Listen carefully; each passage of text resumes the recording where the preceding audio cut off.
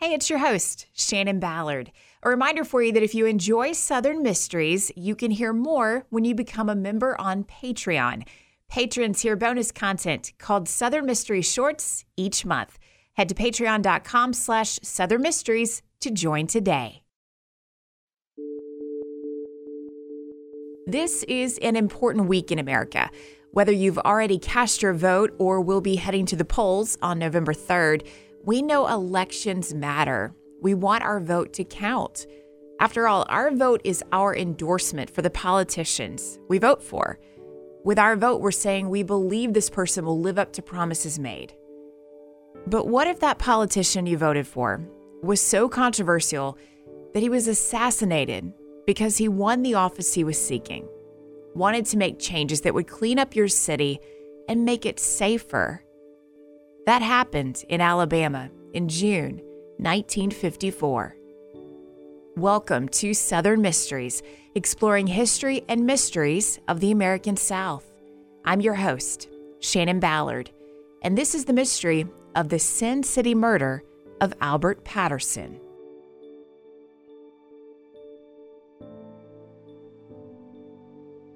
We've had our fair share of election drama in America. You just think back to Bush Gore, the 2000 presidential election, with its hanging chads and no clear winner on election night. It took more than a month before George W. Bush was declared winner. And when you talk about drama and controversy around elections, the West Virginia governor's race of 1888 had it all. Left the state with 4 governors taking the oath of office at the same time. In 1888, Erastus Fleming and Nathan Goff Jr. campaigned for the West Virginia governorship. Once the votes were counted, Goff was declared the winner, but Fleming didn't believe he had lost. He contested the decision. In the end, Fleming and Goff took the oath of office. But Emanuel Wilson, the man who held the governor's office before Goff and Fleming, viewed this as an unstable move for the state, refused to vacate his office. With 3 men claiming to be governor of West Virginia, Robert Carr stepped up to declare his right to hold the office. He was the president of the West Virginia Senate, and he claimed the state constitution required him to fill a gubernatorial vacancy. With uncertainty around who should and could hold office, Carr felt there was a vacancy and took an oath to fulfill his responsibility. It would take 2 years until West Virginia knew who their governor was. In 1890, the Democratic majority of the state legislature confirmed their candidate, Erastus Fleming, as the 8th governor. The uncertainty of who has won an office is one thing. The uncertainty and fear that a person could hold office and start making changes that would drive organized crime out of a city they controlled, well, that kind of uncertainty around an election led to murder in Alabama in 1954. Phenix City in Russell County, Alabama, is situated along the west bank of the Chattahoochee River. The river separates the city from Columbus, Georgia, and nearby Fort Benning. Back in 2007, Business Week named Phenix City America's best affordable suburb for raising a family. Look magazine named it an all-American city in 1955. A big leap forward for the city designated by U.S. Secretary of War Henry Stimson as the wickedest city in America in 1940. Phenix City, the city of 23,000 in the 1940s, was then known as Sin City. Held that title before Vegas took the claim to fame, and it's all because of some good old boys known as the Dixie Mafia. Now, the mob in Alabama wasn't the mob most of us envision when we think of Vegas, Chicago, and New York. The Dixie Mafia, as they were called, well, they were good old Southern boys. And there wasn't one big syndicate. There were several Dixie Mafias between the 1930s and 1970s, all along the Gulf Coast, from Texas to Alabama. Their bootlegging and gambling operations thrived because even after Prohibition ended in 1933, some southern states and counties remained dry for decades. some counties are still dry. After Prohibition, bootleggers saw those dry counties as money-making opportunities. Their illegal booze and gambling was the rush and fun a lot of people were looking for. And prostitutes came as part of the Dixie Mafia package deal. Well, Phenix City was the perfect hub for the Dixie Mafia in Alabama because city leaders were desperate, needed money. So they opened a door to legally allow alcohol sales.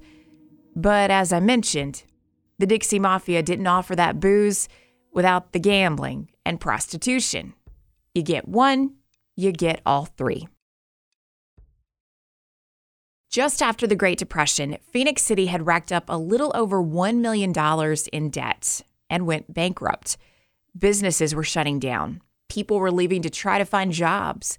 Times were tough. So city leaders agreed the crime and corruption that had been slowly creeping into Phenix City was a sort of necessary evil.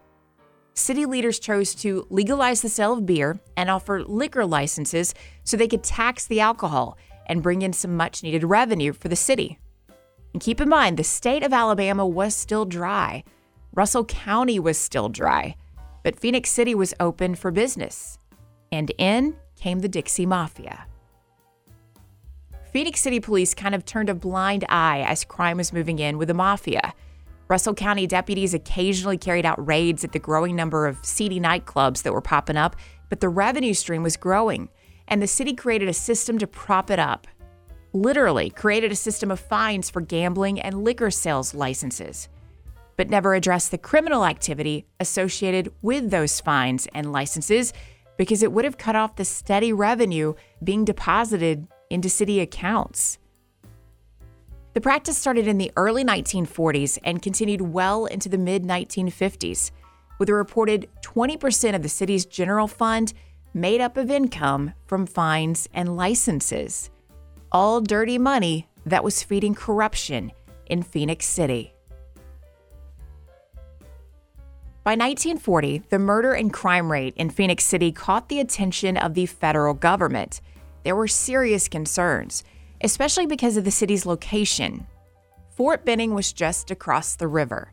Soldiers loved the clubs, gambling halls, and brothels in Phenix City, and with 100,000 men on the base during World War II, business was booming at those establishments. That's why the Defense Department cared about Phenix City. They had soldiers on leave, crossing the river to have fun in the wickedest city in America. And some of those soldiers were beaten, robbed. Some of them were murdered. In 1941, a new general took over command of the 2nd Armored Division at Fort Benning. His name, General George Patton. When he arrived in Georgia and began to see the damage done to his men who visited Phenix City, he threatened city officials that he would move tanks across the river and flatten Phenix City if things didn't change. During the Second World War, Phenix City officials did make an effort to improve their police force and start cracking down on crime. But the Dixie Mafia, the Phenix City machine, viewed the war as an opportunity. They expanded operations by running narcotics through the city, conveniently located along the Georgia border to expand their reach. All the while, Dixie Mafia bosses befriended Phenix City officials and law enforcement and began to rig elections. The partners who headed up the Phenix City syndicate, Hoyt Shepard and Jimmy Matthews, worked with their associates to gain footing and credibility, where they were welcomed in with appointments to school and hospital boards and the Chamber of Commerce. In return, they helped their community. These philanthropists helped fund the construction of the city hospital and church projects and proudly sponsored Little League baseball teams. All in exchange for folks turning a blind eye to what was happening at clubs like the Bama Club, which attracted big-time gamblers from Chicago, Birmingham, New York, and Boston. From the outside looking in, the Dixie Mafia owned Phenix City. Locals who had been born and raised in Phenix City were embarrassed, downtrodden over what had happened to the city they loved. Businessman Hugh Bentley owned several sporting goods stores in Russell County. In 1949, he attended a business conference in Chicago and was upset and embarrassed when he realized the reputation of Phenix City as Sin City was all anyone wanted to talk about when they heard where he was from. Hugh Bentley decided it was time to start cleaning things up. He founded several organizations and associations to bring together Phenix City residents to oppose organized crime. He didn't get the best response from his Good Government League, Citizens Committee, ministerial alliances. He asked a friend, Albert Patterson, for some perspective. Patterson had relocated his family to Phenix City in 1933. He was a successful lawyer who launched his political career in the city he came to love. After a run in local politics, Patterson was elected to the Alabama State Senate in 1946. Albert Patterson advised Hugh Bentley that he needed to focus on creating an association that could explore ways to work against corruption and crime, not just speak out against it. Bentley launched the Russell Betterment Association in 1950. Members worked together to fight voter fraud by monitoring polls for suspicious activity, and they publicly campaigned for accountability for law enforcement in the region and worked to end gambling and prostitution as well. Early on, the RBA, as they were known, held secret meetings to protect their families and businesses from potential backlash. They knew their work to bring an end to organized crime would endanger themselves and the people they loved. But they also knew the city, as it was, endangered the community, which is why they pressed on. And Bentley was the first to pay a price for this work. Hugh Bentley's house was bombed on January 9th, 1952. Bentley, who had been out of town, was driving home, was close enough to home that he saw the explosion when it happened.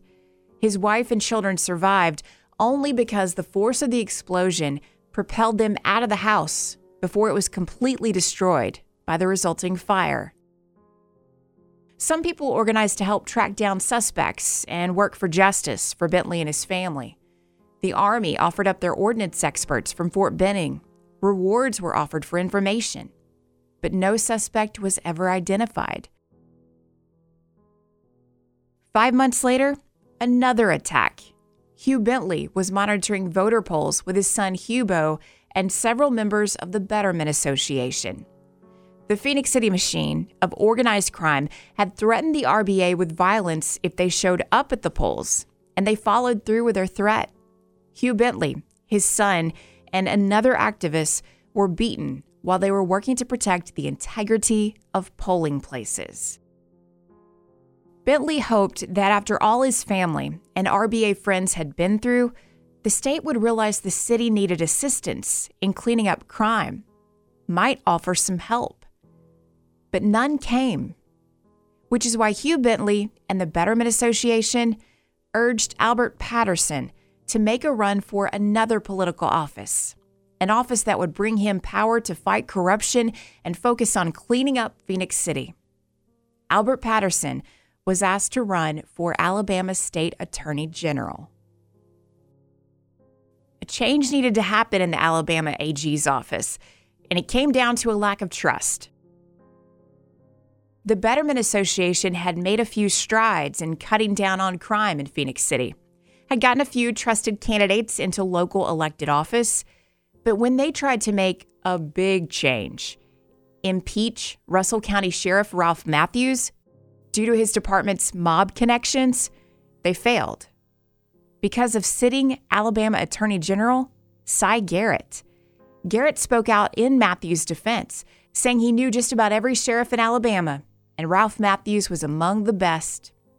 When Bentley heard those words, he knew the only way to drive out crime was to drive it out from the office of the Attorney General. Albert Patterson's decision to run for Attorney General was not impulsive. He weighed the risks for himself and family against the real change he could create if he won. he could help the community and the state he loved. Here's Patterson explaining his decision to run during a campaign appearance on Birmingham's WBRC radio in 1954. Before entering the race for Attorney General, I was solicited to do so by many of my friends over the state. None of these requests came from any special interest or self-seeking groups. If elected, I will be absolutely free to serve all the people. I have been actively and openly identified with the people who have fought organized gambling and other criminal rackets that have long strangled my home community of Phenix City. And Patterson campaigned on his character and strength, his discipline to run a tough race. Albert Patterson had left his family home in Alabama at the age of 16 to work in Texas oil fields. He joined the Texas National Guard and served in World War I and was awarded the Purple Heart after he was shot in the leg during the war. His injury left him permanently disabled and in need of a cane to walk. But he used his injury as a symbol of fighting on and surviving. He returned to his home state of Alabama to attend college, and Patterson would teach school in several counties throughout Alabama as he studied law. He opened a law practice in Alexander City, Alabama, but eventually moved that practice to Phenix City. To be clear, Albert Patterson was at one time connected to the very mob he wanted to dismantle in Phenix City. When Patterson made that run for state senate in 1946, he was backed by the Phenix City Machine. He didn't ask for their backing and never made commitments of any kind to them, but they claimed him, and he won office. Crime boss Hoyt Shepard had really taken a liking to Patterson after he defended him on murder charges in September 1946. Shepard knew he needed to throw all the money he could at lawyers when he was accused of killing Fayette Leeburn, a Georgia man who had tried to move in on Hoyt's business dealings in Phenix City. Shepard would be acquitted, and Patterson would earn the largest retainer of his life for that win. Albert Patterson's connection with the mob in Phenix City would begin to fracture 2 years later when he was hired to defend mobster Hed Revelle against extradition to Florida for the murder of an associate who had agreed to work with the FBI to bring charges against Revelle for his illegal liquor operation. Patterson lost the case, was threatened by Revelle's associates, and vowed to never again take a client that was associated with crime in Phenix City. Albert Patterson wasn't involved in their crimes, but he felt guilt over defending these clients he knew were wreaking havoc in the region and not being vocal in his opposition sooner. That's why Patterson ran for Attorney General as the, quote, man against crime. Patterson's opponent, Lee Porter, fed the rumor that Patterson was the Phenix City Machine's candidate that had been paid to run for office. And Patterson clarified he had no relation with organized crime and openly spoke about threats against him in that 1954 appearance on WBRC radio. They have dynamited some of our people's property and committed arsons against others. I have been personally threatened on a number of occasions. It is a sad commentary that little has been done to bring the perpetrators of these dastardly crimes to justice. To clean out, once and for all, this organized gambling and other criminal rackets, I am making a sacrifice to seek this office. The Attorney General of Alabama has the authority. He can, and it is his duty, and it is his obligation to stamp it out wherever it exists. Albert Patterson's opponent, Lee Porter, was the candidate who had accepted $25,000 in campaign contributions from gambling rings. And he had the backing of the sitting Alabama Attorney General, Cy Garrett, who had defended the Russell County Sheriff, Ralph Matthews, and other corrupt officials, including Matthews' chief deputy, Albert Fuller. Fuller was said to be even more connected to the mob than Sheriff Matthews. When you've defended the head of the Phenix City Dixie Mafia and then run for Attorney General and promise to clean up Phenix City and the state, push the mob out of the region, you make it clear you are now the enemy of the machine, that was propping up Phoenix City. The machine did everything in its power to cause chaos and sow doubt among voters who considered voting for Albert Patterson. First, they embraced Patterson as their candidate, even as he was working to separate himself from the Phoenix City machine. By the time voters went to the polls on primary day in May 1954, voter intimidation and vote buying was widespread. But this was a statewide vote, and Patterson had the support he needed to move on to a runoff against Lee Porter, the man who had been taking money from the mob. Porter believed he had the election all wrapped up, and so did the machine backing him. After all, they had spent a lot of money buying votes. But when the votes were counted at the end of the June runoff, Albert Patterson had won by about 1,000 votes. A recount was called, and despite election interference and intimidation from the Phoenix City machine, Albert Patterson won the Democratic nomination for Alabama Attorney General. At the time of the election, there was no Republican opponent to take on Patterson, which meant once he won that runoff, he would win the general election in November. To Albert Patterson, this meant immediately going to work, setting about plans and strategy for how he would fulfill his promise to clean up Phoenix City. But someone had other plans for him. Albert Patterson wrapped up a late night of work on a Saturday night in his downtown Phoenix City office on June 18th, 1954.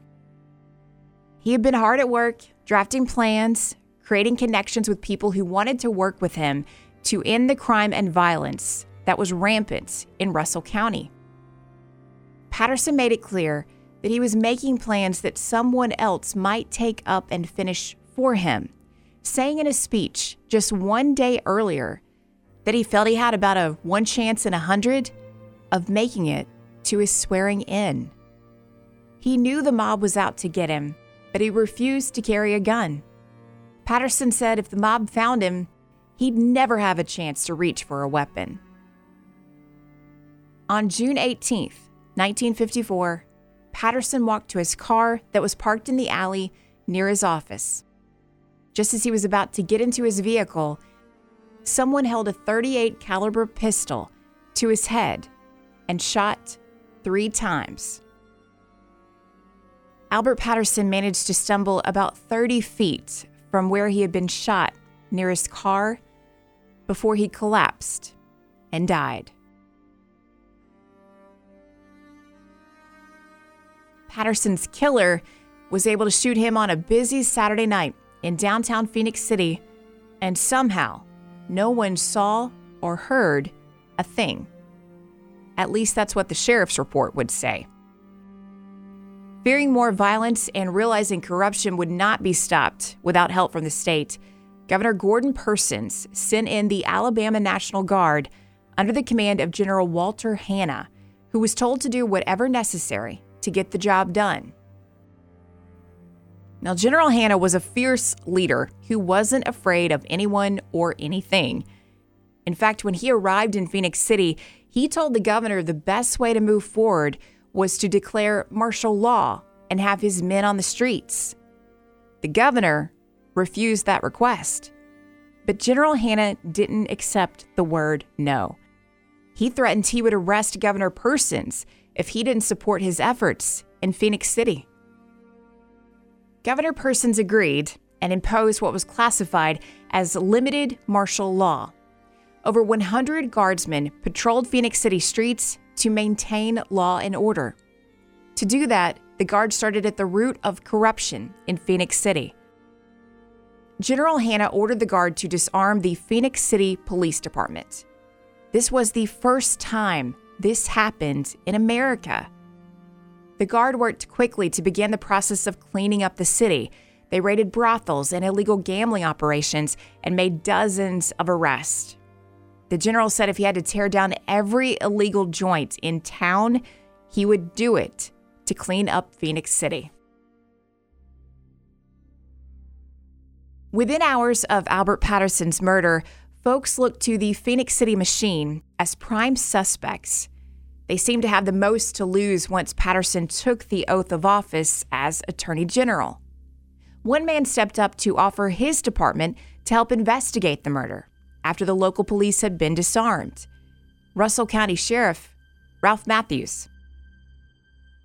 He boasted that he and his chief deputy, Albert Fuller, would round up all the local criminals and bring swift justice for Patterson. But General Hanna knew entrusting Matthews and Fuller would be foolish, considering how corrupt their department was. He ordered Matthews and Fuller removed from the investigation, which was headed in a new direction. The Alabama Department of Public Safety sent in special agents to investigate Albert Patterson's murder. These investigators didn't believe the initial theory that crime bosses had ordered Patterson's murder. There was already so much heat on the mafia, from their local Dixie Mafia connections to the syndicate that had relationships with New York crime bosses.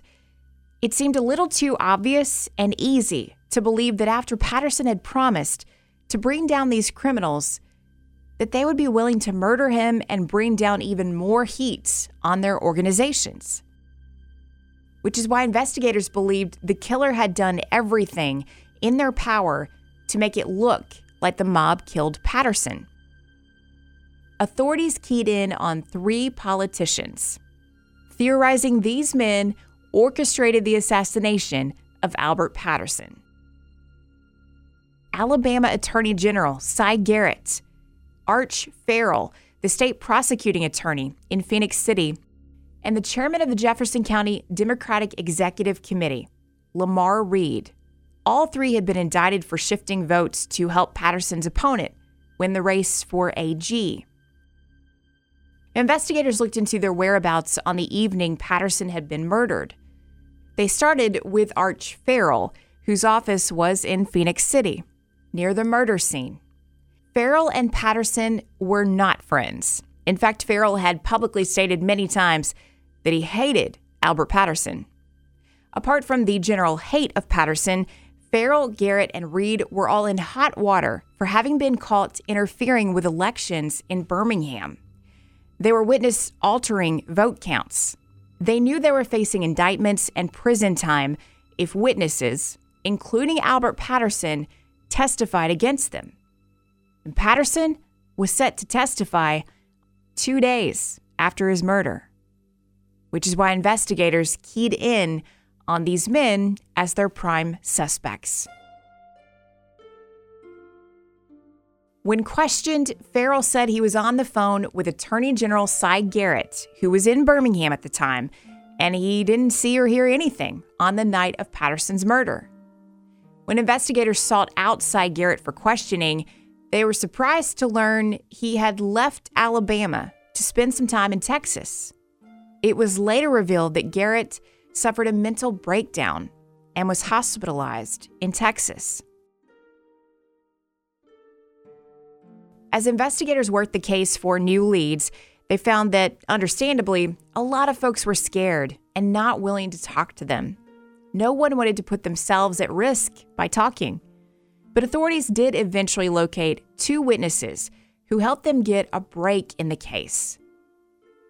They spoke with a taxi driver who said on the night of the murder, it didn't seem odd to see Arch Farrell talking to Russell County Chief Deputy Sheriff Albert Fuller near the alley where Albert Patterson's car was parked that night.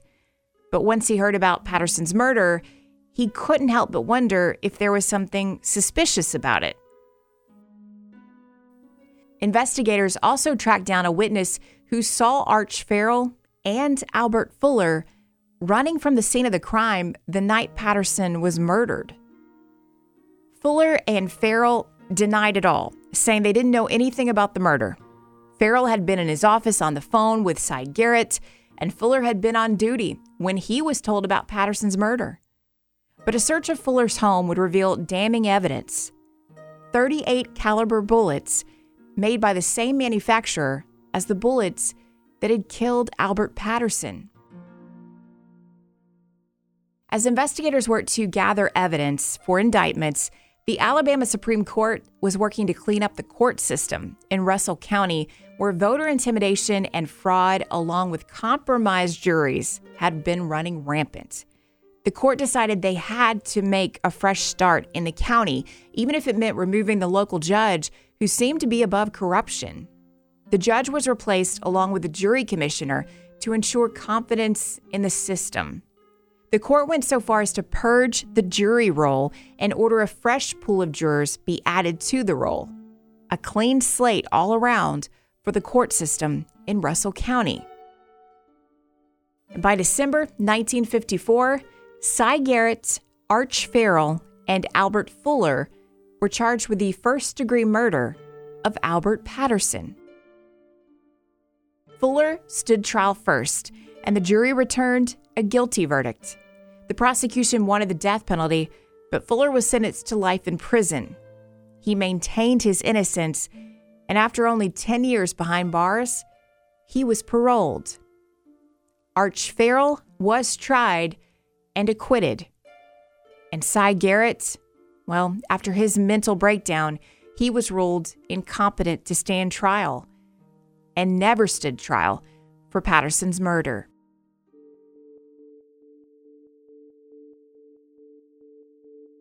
Alabama Supreme Court Chief Justice Ed Livingston ordered a special grand jury to investigate all suspicious activities in Phenix City. That grand jury would return over 700 indictments, 740 to be precise. The indictments included minor crimes and major crimes, including murder.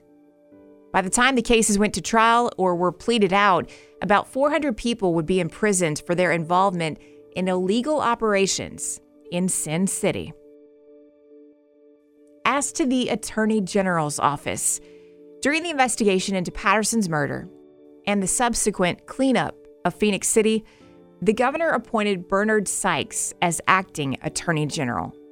John Patterson, Albert Patterson's son and fellow lawyer, was placed on the ballot and won the office of Attorney General in 1955. 3 years later, he became governor of Alabama. In the 1940s, Phenix City had been labeled the wickedest city in America. Within 7 months of the murder of the man who vowed to clean up the city, it would be proclaimed free of vice, and Lookout magazine dubbed it an all-American city. Atlanta Journal-Constitution reporter Margaret Barnes wrote of the cleanup and swift change in Phenix City. She maintained the city owed a debt of gratitude to 3 men who made that change possible: Hugh Bentley for his moral leadership, Albert Patterson for his political leadership, and General Walter Hanna for his fearless military leadership.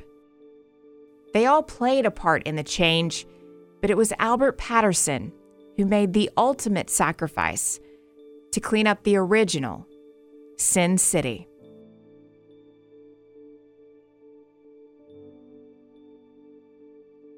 Southern Mysteries is created and hosted by me, Shannon Ballard. This episode is just one of many stories of the power and reach of the Dixie Mafia. There are so many layers. And when it comes to the Patterson name and legacy in Alabama, it's important to know that Governor John Patterson was a staunch segregationist and a controversial figure in Alabama history. His time in office was turbulent. Governor Patterson clashed with federal officials over voter registration policies, and when President John F. Kennedy tried to negotiate with Patterson after violent attacks against freedom riders in the 1960s, Patterson was reluctant to intervene. If you want to dig deeper into the Patterson story, along with more about the Dixie Mafia, I'll have book recommendations along with the sources for this episode in the full show notes at southernmysteries.com. Now, if you're enjoying the show, make sure you rate and review where you're listening and share the show on your socials to help spread the word about Southern Mysteries. And remember, you can hear more each month with bonus content. Our Patreon members get Southern Mysteries shorts at patreon.com/Southern Mysteries. Thanks for listening.